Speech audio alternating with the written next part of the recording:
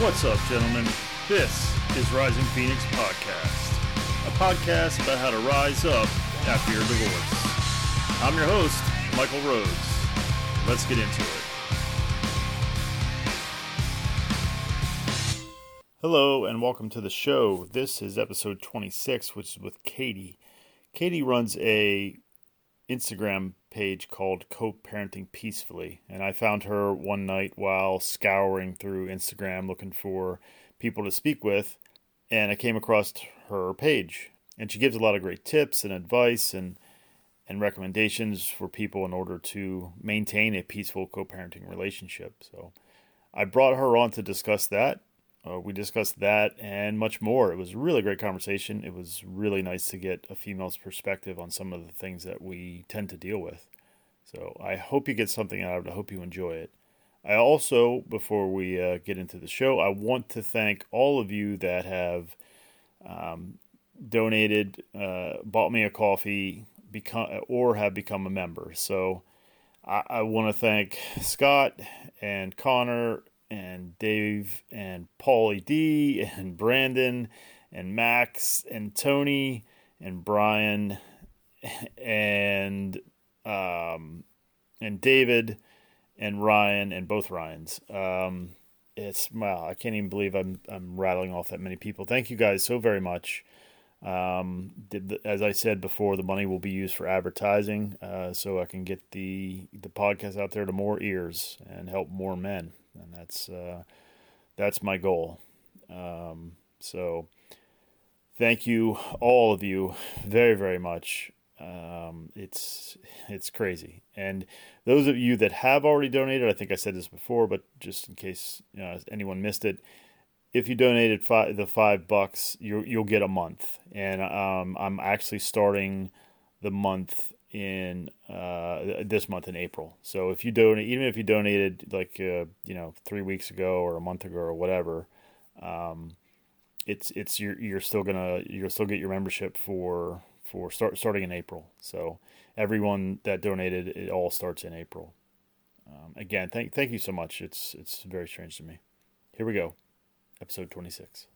Okay, joining me today is Katie. Katie, let's just dive right into it. And why don't you tell us a little bit about yourself? Alrighty. So I am from Colorado. I have been here for about 8 years. I have 2 kids. They're 5 and 7. And I have been co-parenting with my ex-husband for roughly 4 years. So the whole co-parenting thing led me to want to work with families who are blending or who are co-parenting. So I finished my degree in psychology, and then I'm moving on to my master's in mental health counseling. So that should give me the opportunity to work with other families. So what, in terms of quote unquote healthy co-parenting, what is that even? How do you define that? What does that even look like? I think it's different. I mean, it depends on what stage you're at. Like when you first get divorced, healthy co-parenting is just trying to have a business relationship so that you and your co-parent can function, but you have to take the emotion out of it right away, which is really difficult when you've just gotten divorced. But I always say that's the best tip for when you first have gotten divorced. It's not going to look like a friendship, right? Because you guys probably don't even like each other. That's very true. So especially at first. But I think as things move along and as you guys are further from your divorce, healthy co-parenting can look like a friendship. But I don't think that that's always the case.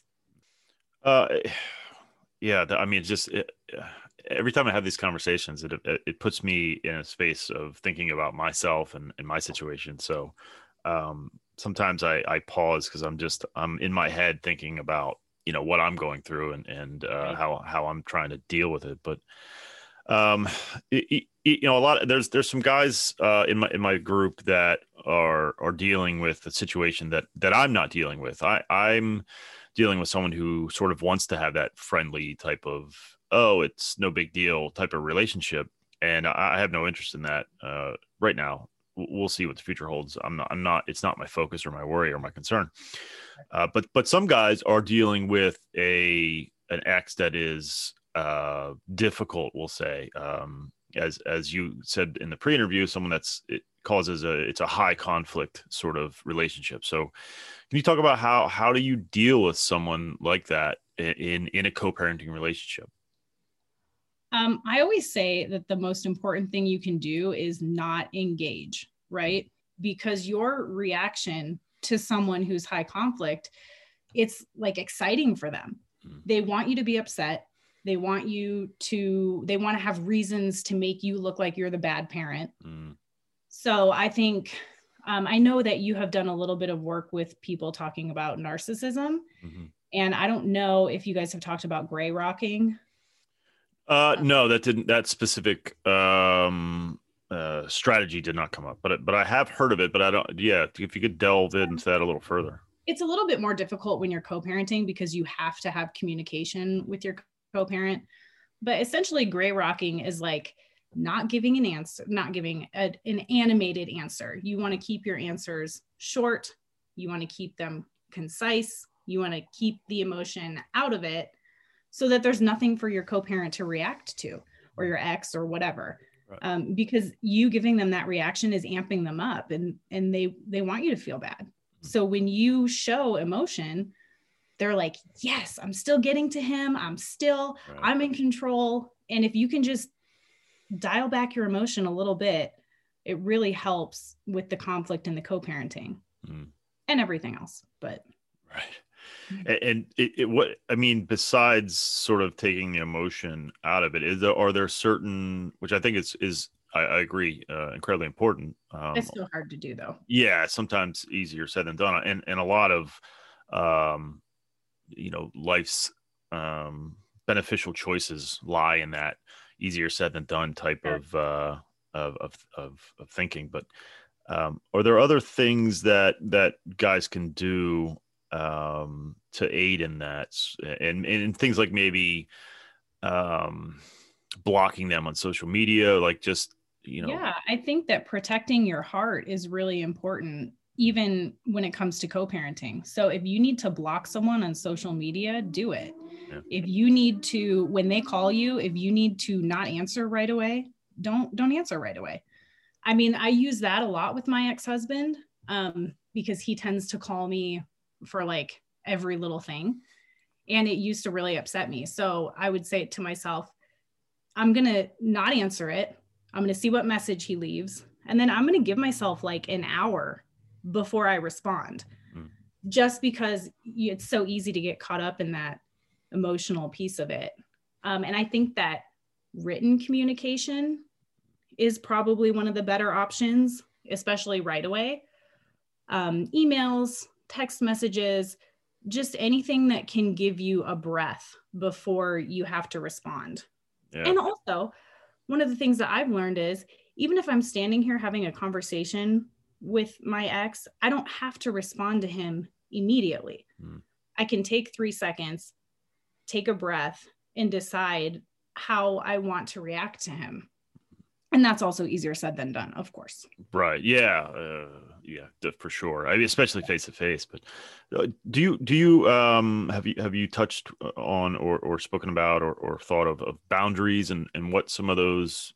First of all, I guess we could define what that is, and then are there certain ones that you feel you've put in place that have been helpful for you?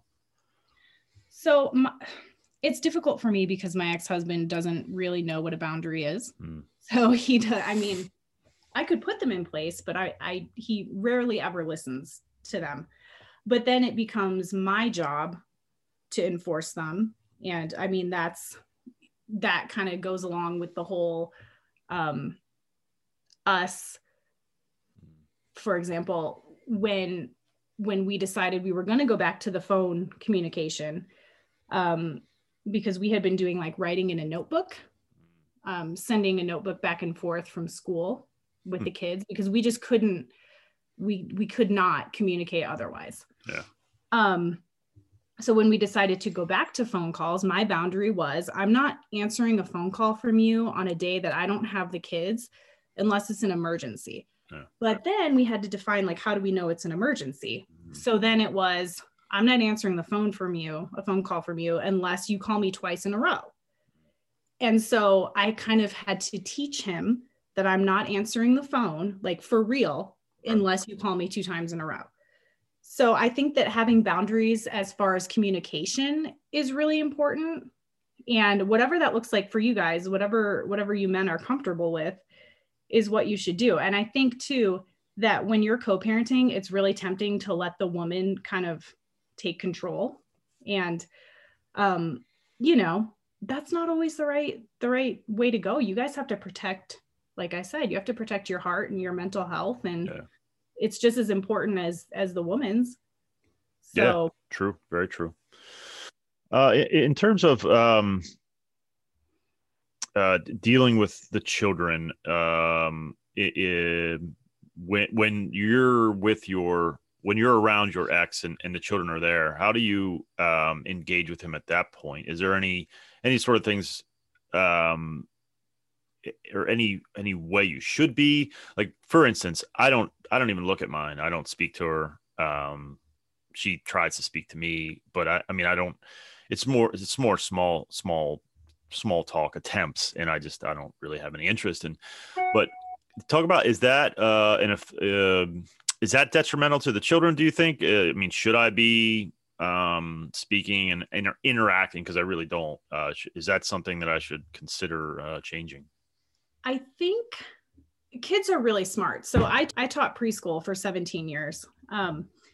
And they're so smart, they can pick up on just about anything. So if you're stressed, they're going to pick up on it. I mean, it doesn't matter if you and your ex are making random small talk. They can tell that you're stressed or whatever.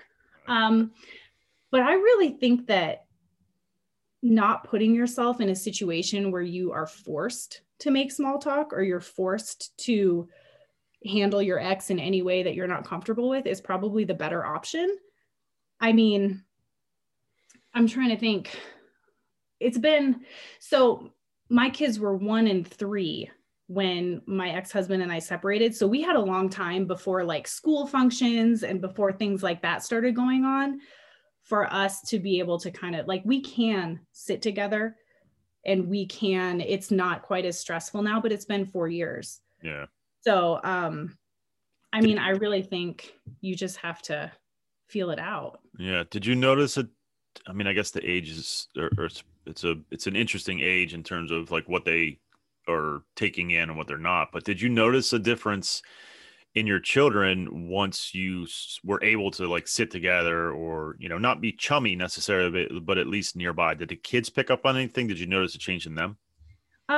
Like you said, they were so little, but I think that they enjoy having us sit together. They enjoy having us, now my ex-husband will say like, why don't you come in for a minute? And I'm not super comfortable with that, but if it's 20 degrees outside, I'm going in for a minute. I hear you there. Yeah. But I do think it's nice for them when we're at a school concert or whatever, pre-COVID, of course, to sit together but they know, I mean, they know that we're not together and that we're not really friends. Yeah. Did those kind of conversations happen with your children? Again, they were younger, but have they happened at some point? Do you anticipate more conversations? My son was so little that I don't even think he knows. Like, he doesn't. I would drop him off at preschool and he was like, oh, it must be Brantley's daddy's day because he's picking him up. So I don't even think he ever realized that families live together, like mommies and daddies live in a household together sometimes. Right. But yeah, my daughter, she's really smart. She'll always say like, I'm glad that you and daddy aren't fighting anymore. And that, I'm sad that you're not married, but, but she'll ask like, are we still a family? And that's a hard question because like he's my ex, but not hers. Yeah. How do you answer that one? I mean, I just told her that mommy and daddy are always going to be her family and mommy and daddy are always going to love her and take care of her. But, mommies and daddies don't always get along. So we're not really friends anymore, and that's okay. So was there any kind of conversation with them about not fault in terms of whose fault, but in it being that it had nothing to do with them. Did you have any kind of those with your daughter, I guess in particular? Did you have any of those kind of conversations?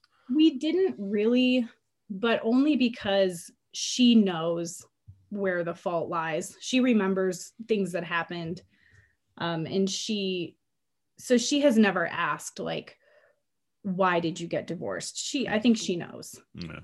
So so let's sort of recap a little bit. I mean, a healthy relationship is essentially low conflict, right? I mean, isn't that? Yeah. That's kind of at least a cornerstone, I would guess, of a good a healthy co-parenting relationship. Sure. But I also think we have to remember that there's always going to be conflict here and there, even in the best co-parenting relationships. There's something once in a while that you aren't going to agree on, and that's okay. It's just, you have to learn how to navigate getting to a conclusion. And that's the hard part, when, especially with me, I'm pretty chill and I'm pretty go with the flow, probably because I worked with kids for so long that, like, if he wants to introduce his girlfriend to them, like, okay, well, they'll probably rebound when y'all break up. But right. I mean, and I think for me, it was learning that I have to change my behavior because he's not going to change his.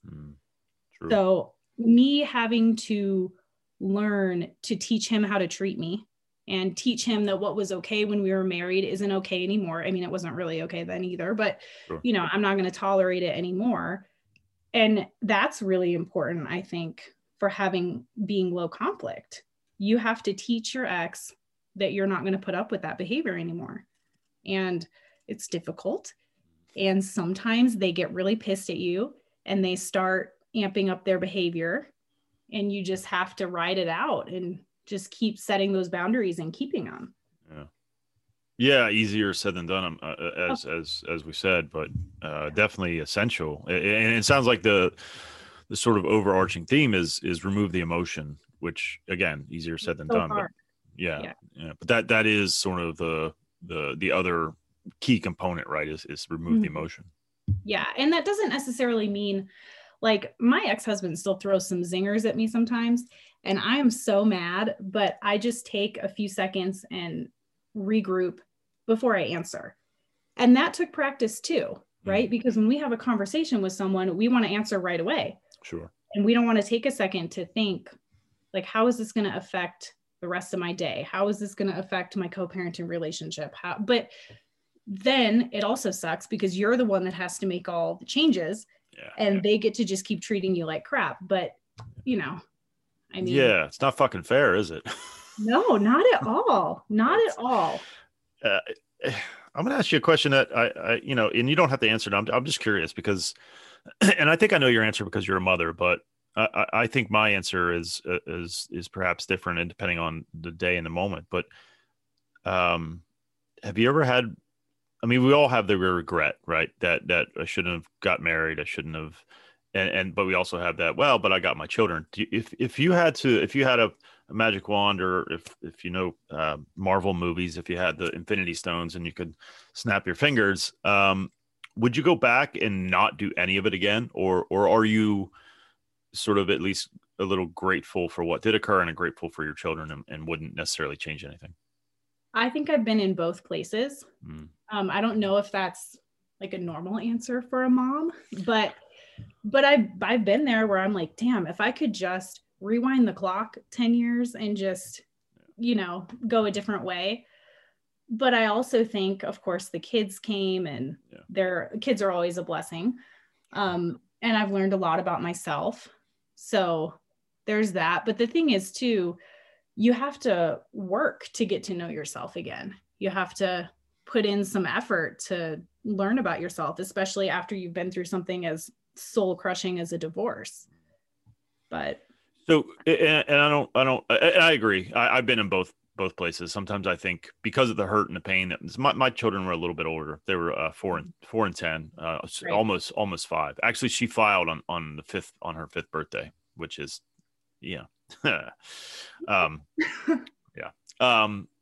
So they were a little older, and it was really hard on my 10-year-old, and I think she's doing better, but it's hard for me to tell because I don't see her as much as I used to, obviously, and so there's things that could be occurring that I'm not aware of.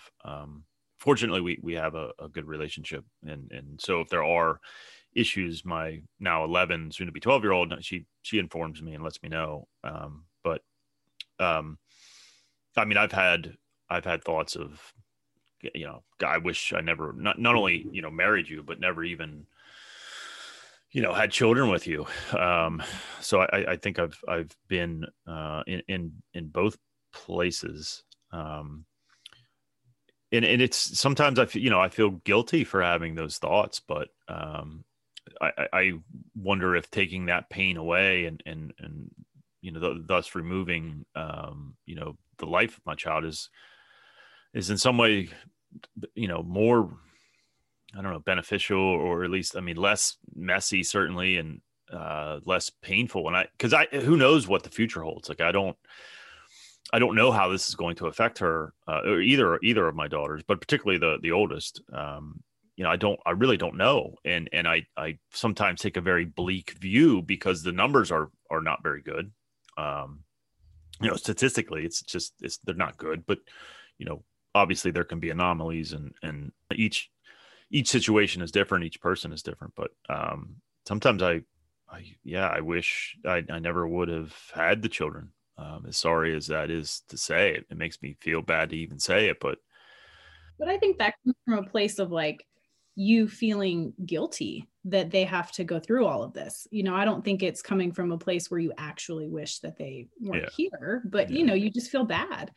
And I have gotten to a place where I recognize that staying in that marriage would have been far more detrimental to my children than it was for me to leave. Yeah. So I think and I don't know how much you want to talk about your story, but I think perhaps there were issues that, how do I say this? And I can edit out anything that you're not comfortable, but I got the feeling or impression, and maybe it was talked about outright, that maybe that you had some safety concerns. Was that the case for yourself? Yeah, it's a little bit difficult to explain, but there came a point where I recognized that if I didn't leave, something was going to occur that was probably not going to be a good thing. And so I think I lived in my marriage in fear, and I lived, I was constantly worried about the safety of myself and my kids, and, just being emotionally manipulated, and, scare tactics and just all kinds of things. So sure. I think my situation is probably easier than someone else's. Like, for you, it's probably more difficult for you to have gotten the divorce because your relationship wasn't a matter of safety. No, definitely not. Was there any point where, and I have no judgments to anyone that does anything. I shouldn't say that. Of course I judge. What am I talking on my ass? Yeah. I try not to judge. And because I don't know your situation, and I wasn't there, but I mean, I take what you're saying at face value, but I definitely judge people that leave because they're not happy, whatever the fuck that means. And they wreck a family because of that. But with that said, you had a legitimate reason, it seems. But that's not to say, I fought really hard. Well, that's what I was going to ask. Like, did you have those moments of what the fuck? I mean, what am I doing? Like, were you worried about the effects of it? How long did you struggle with the decision? I think I knew that things were heading down the wrong path about a year after we got married. But I tried really hard. Everything he complained about, I took cooking classes because he didn't like my cooking. I went to a church group, and I'm not really super religious, but, I had a friend who was like, my pastor's really great when marriages are failing. I went to therapists on my own. I made him go to 4 marriage therapists, and none of them, he didn't like any of them because, nobody likes it when someone points out what's gone wrong. Sure. I mean, I literally did. I kept the house 100% clean so he wasn't stressed out when he got home because he didn't like clutter. I mean, he went fishing every weekend because I was like, well, if he just fishes, maybe he'll be happy. So I really did at my own the expense of my own mental health. Yeah. I did everything I could. So there just came a point where nothing was getting better. He was getting worse. Things were getting more tense. And I was like, well, I really have exhausted all of my possibilities. But I agree. I don't think you get married to get divorced. No, like nobody does. And I would hope that people would try at least a little to save their marriage. Yeah. I think it seems to me, and my view is biased, and if I'm nothing, I am at least self-aware.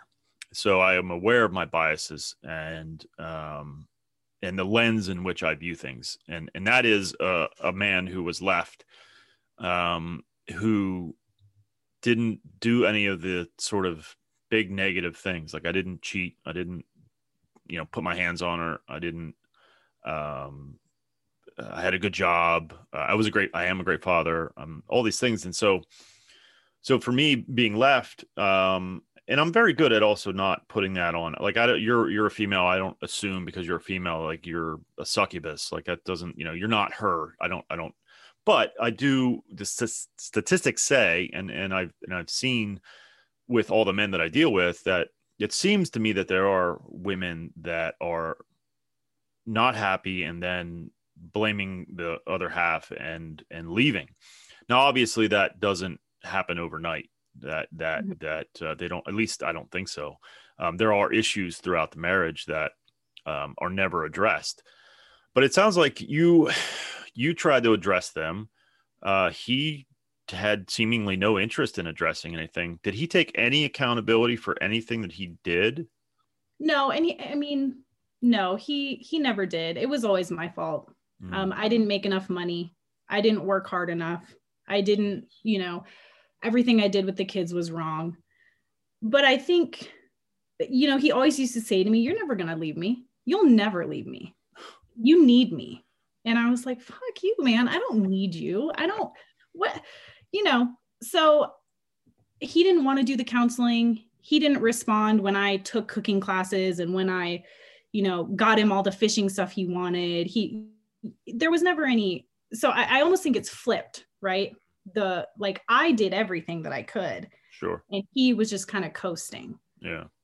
Because he thought I would never leave. But in terms of the partners we choose, we obviously choose them for whatever reasons we have. But did you think, or have you thought at any point that, I chose this guy, like what the fuck is wrong with me? And I don't mean that in an accusatory way, but have you ever self-reflected and said, because I have, and I've said, well, shit, I chose her. Like I knew all these, there's some of these red flags that they say that now looking back, I was like, fuck was I thinking? Like, yeah, of course it ended up this way, but have you had any of that self-reflection and yeah.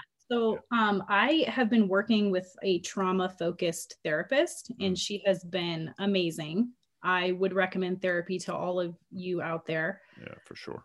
And I think now looking back, I can pinpoint and say some of the things that I lack within myself, I found in him. So I'm not very assertive. I tend to go after men who are like really dominant and who are really like willing to make decisions for me, because I don't like to upset people. I would rather them make the decision so that they're happy.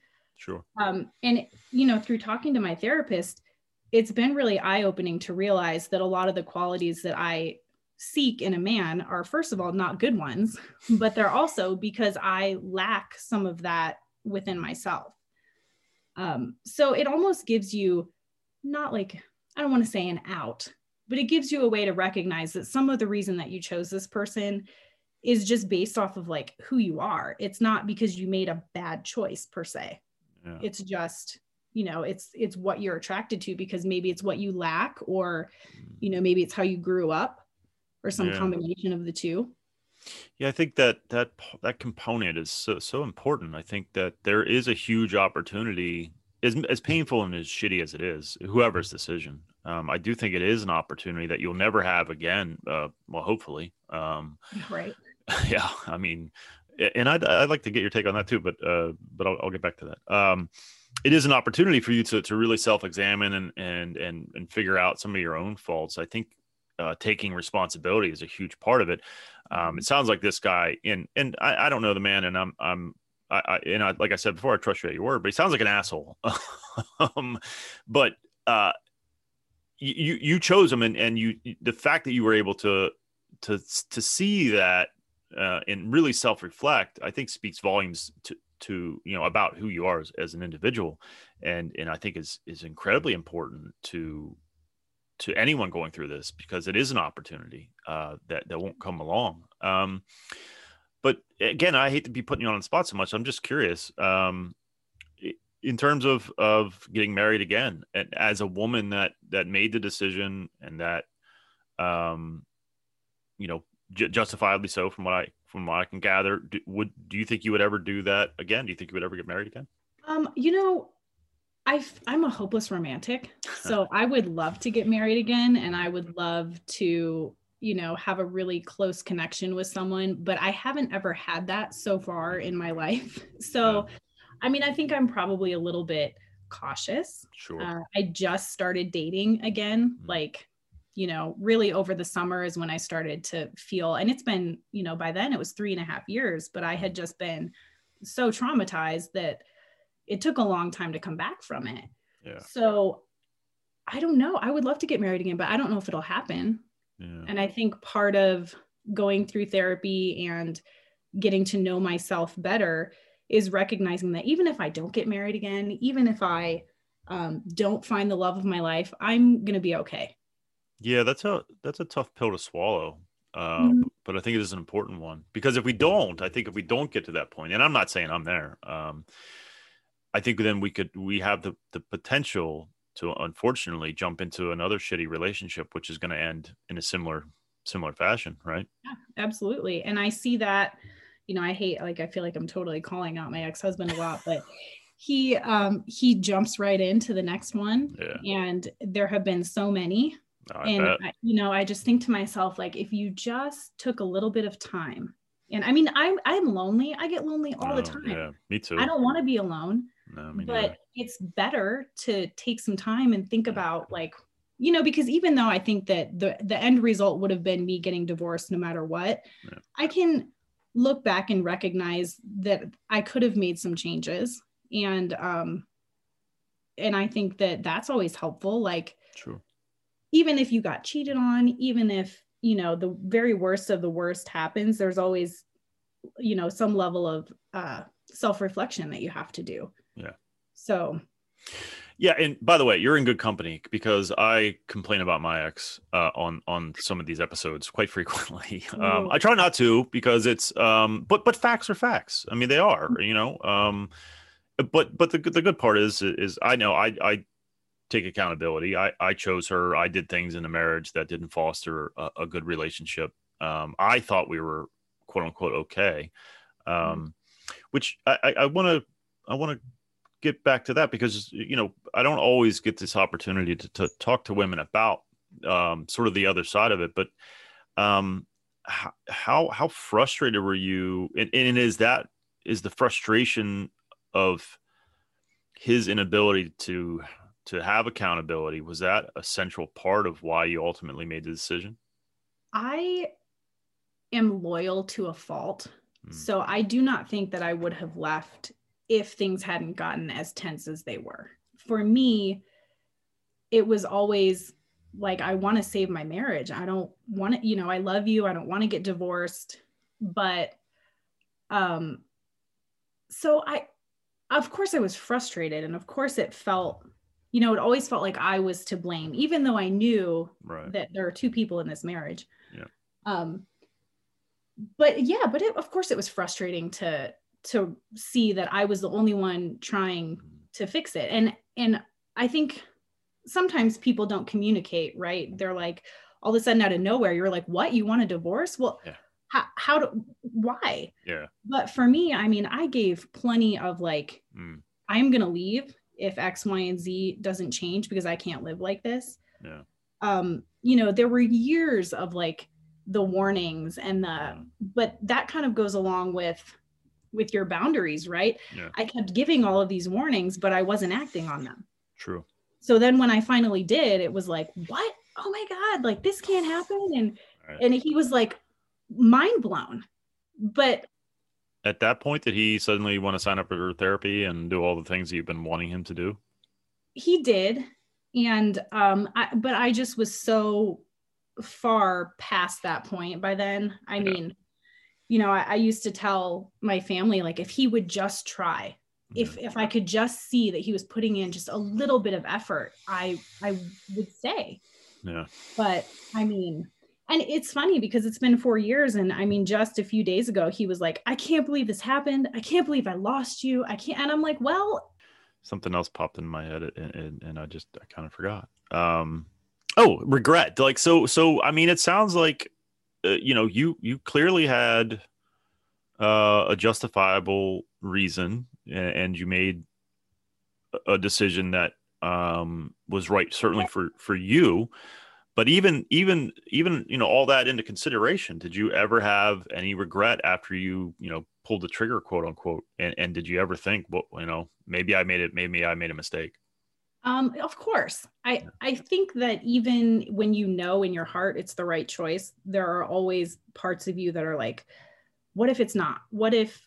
And I think the what ifs came for me a few years later, which is probably also a good reason that I didn't date, right? Yeah, sure. I spent a good long time watching him date and watching him be, and I hadn't dated yet. So the regret really came then when he was being like so nice to these women and so awesome. And I was watching like on social media because I didn't block him because I'm an idiot. And I'm like watching all of this and I'm like, how, like, what did I do wrong? Like how, so I think the regret really came then, but I think it was kind of like false regret, if I may. Like, I don't know if that's the right term, but it was just the what ifs, like what could have been and what could have happened, what could I have done differently. But I think that at some point you just have to stop analyzing. Like now 4 years later, I am not the same person and neither is he. True. So do I think he's done a lot of hard work? No. But I have. So that gives me a whole different perspective. Do you still have any, and maybe I'm asking this for selfish reasons, I don't know. Do you have any sort of fantasy that someday it will all come back together? Like he'll figure out his shit and work on himself? No. Mm-mm. I think, and I think I might have if I hadn't done so much therapy. And I know I'm like really talking about therapy a lot, but I think. Oh, it's incredibly important. Yeah. Absolutely agree with that. That my self-worth was so tied to how he viewed me that I could easily have ended up like, if he had come back, I could easily have been like, yes, this is it. This is the dream. But now I recognize that, like, we never were compatible and he's not really a great human. So, so no, I don't have any hope that would ever happen again. Yeah, I wonder how the people that make the decision, and again, I think yours was justifiable, and who the hell am I to say whether it is or not anyway? But I'm just throwing my opinion into it. But I often wonder that people that make the decision, and it's I guess I'm being from a selfish point of view, and not. I think there's still a part of me, if I'm being honest, that holds out some kind of hope, but I don't. It's funny because there's a part of me that holds out some kind of hope. I miss my family. Like I was crying last night about it. I don't even know why. I was watching a movie that I watched. I don't know if you ever seen Warrior. It's an MMA movie. Tom Hardy and Nick Nolte's in it. It's a fucking great movie, but it gets me every time, and it got me in that headspace of just like sadness, sort of, or at least being emotional. And I started crying thinking about how much I miss my family. And so I think there is a part of me that sort of holds out hope, but then there's other part of me that imagines her coming back and me being like, no way. Like, how would I ever trust you again? How can I ever forgive you for the things you did and said? And that's where I struggle with forgiveness. And so I guess I'm long way to answer or ask this question. Do you forgive him, and is that even a goal for you? So I was actually thinking about this last night because I had a feeling you might ask me that question. And for me, forgiveness doesn't lie with him. It lies with forgiving myself for allowing that situation to occur, for picking him, for choosing to have children with him. So because the bottom line is he's not going to ever change. And he doesn't deserve forgiveness for a lot of the things that he did to me, or for a lot of the things that he's done to other people. Sure. So at this point, I kind of like nothing him. Yeah. I don't hate him. Yeah. I don't love him. I don't, he drives me nuts, but that's like a short little 10-second thing where I'm like, oh, here we go again. Right. So, but for me, the key to forgiveness was just forgiving myself. Interesting. It's an interesting take, because I sometimes get fucking tired of hearing you need to forgive and all that, and it makes me want to vomit, because I can't wrap my head around it. I don't. Because here's why. At least one of the essential reasons is, to me, forgiveness is, oh, I forgive you, come here and let's hug it out and let's make love or whatever. Like, that to me is, I forgive you, so let's go back to where we were. Like, that's sort of the way that I'm currently wrapping my head around forgiveness, because that's how when you're in a relationship, that's how it works, right? You have a fight and let's make up, and then you're good, or at least seemingly good. I've come to find out that that's not always the case. People keep shit inside. It's not healthy, but that's where my head is at with the definition of forgiveness. And so I don't ever see, because that's not something I think is maybe attainable or desirable or smart or the right thing or whatever. But bottom line is that wouldn't occur. Like, if I forgave, she's not coming back. If I forgave, I'm not inviting her back. If I forgave, I'm not trying to have makeup sex. Right. So I'm trying to wrap my head around, but what does that mean? And so your take is interesting. I think I think there certainly is a central part of it, is forgiving yourself. But I also have to remember, like, not everyone deserves forgiveness. Yeah, I don't understand. I don't disagree. In fact, I almost wholeheartly agree. Like, I want to fucking send a cheer to you for that one. But yeah, I don't. Why do we? And they say, well, you drinking poison and hoping someone else dies, blah blah blah, whatever that stupid fucking saying is. Yeah. That never really connected with me, because it doesn't make any fucking sense. But I don't see how holding someone accountable. And it doesn't sound like you walk around pissed off at the world because of what he did, or even pissed off at him. You hold him accountable in your mind, and forgiveness isn't something that, because of that accountability, you're willing to explore. And I'm right there with you, but I don't know. I don't understand, like, people that, like, their child was killed by someone, and like, oh, I've forgiven him. Like, what the fuck? Like, what? Like, how does that?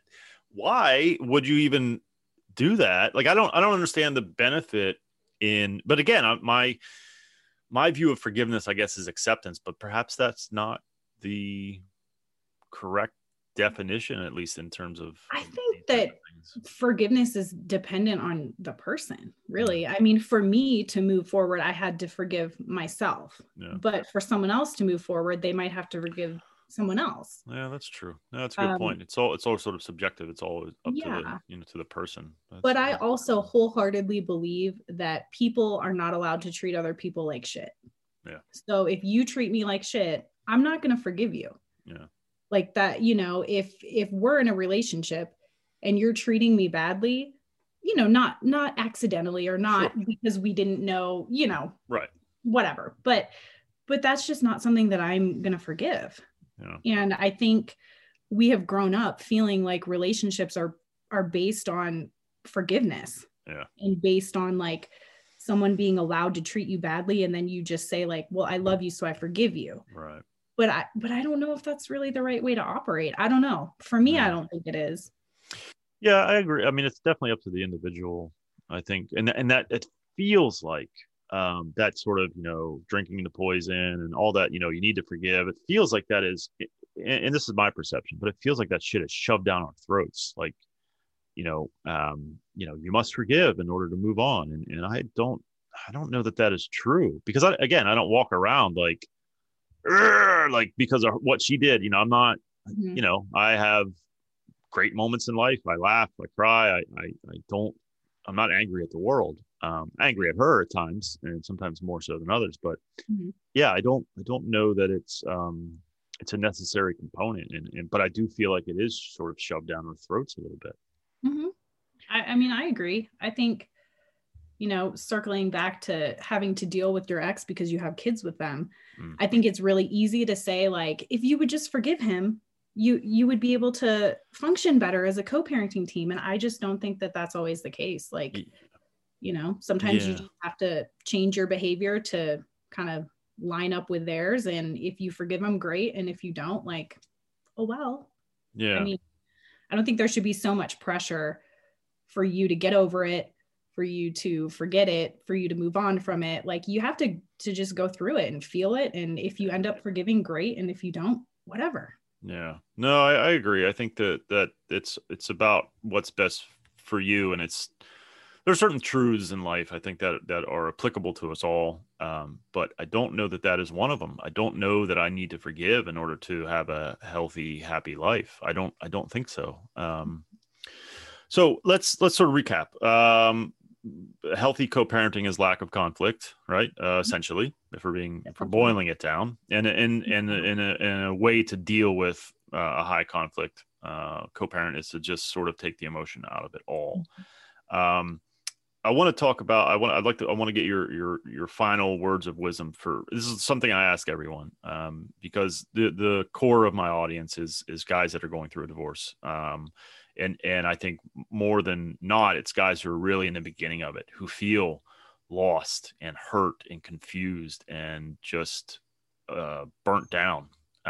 So what do you have any words of wisdom you would provide to those men? I think that men are not allowed to be as gentle with themselves as they need to be. Yeah. So I think that my advice would be to just feel your feelings, just sit with them and get a therapist or get a friend. And if you want to cry, cry. Yeah. If you want to scream, scream. Like, I think for women, that's okay. So why isn't it okay for men? Yeah, that's I'm going to pick your brain on that. So as a woman, how do you view that? Like, what is the emotional men are sort of frowned upon in society? It's that's just the way that it's been. I think it is changing slowly but surely. But as a woman, what is the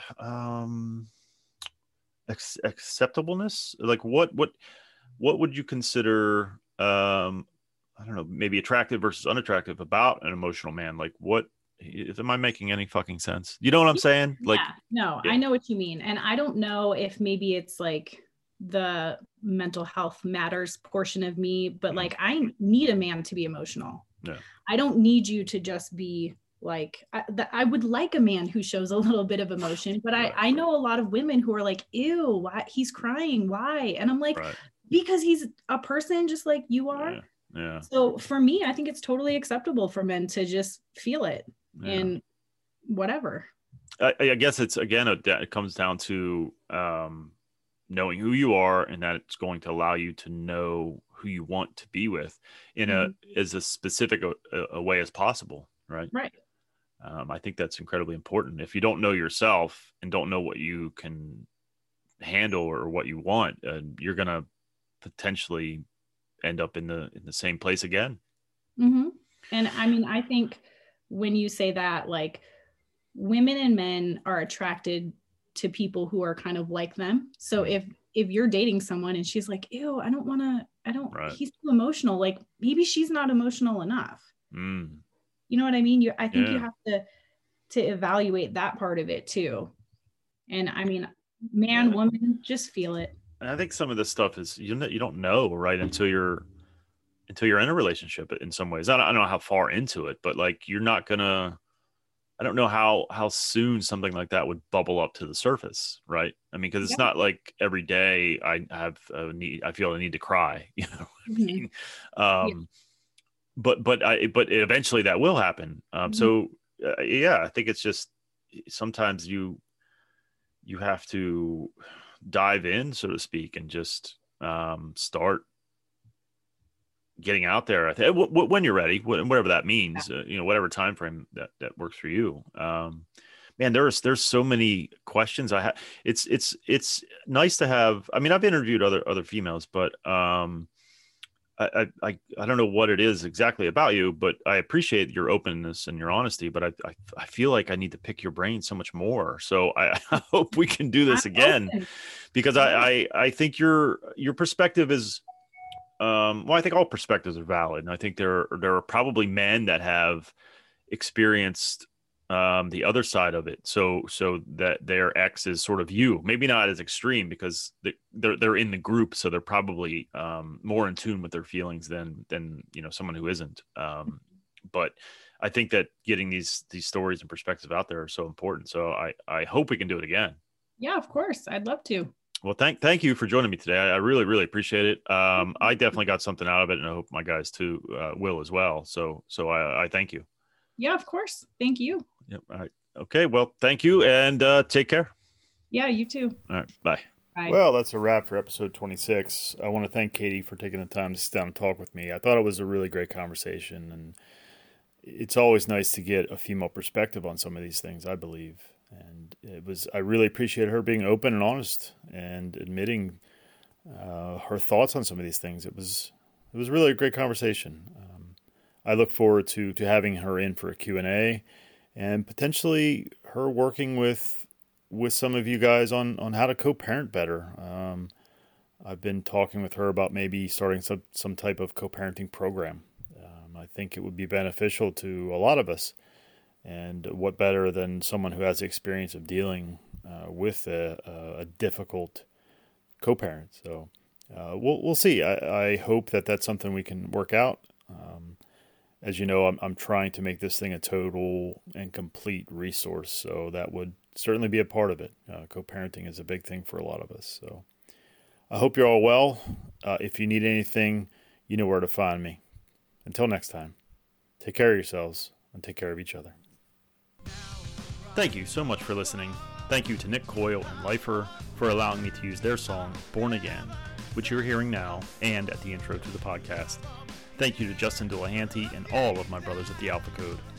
Please reach out and connect with me and other like-minded men on the Facebook group page, Rising Phoenix Podcast. This group will be used to discuss released episodes, future episodes, and to discuss any and all things that come from dealing with a divorce, separation, or breakup. I look forward to connecting with you. Until next time, take care of yourselves and take care of each other. And remember to surround yourself with people who add value to your life, who challenge you to be greater than you were yesterday, who sprinkle magic into your existence just like you do to theirs. Life is not meant to be done alone. Find your tribe. Take care.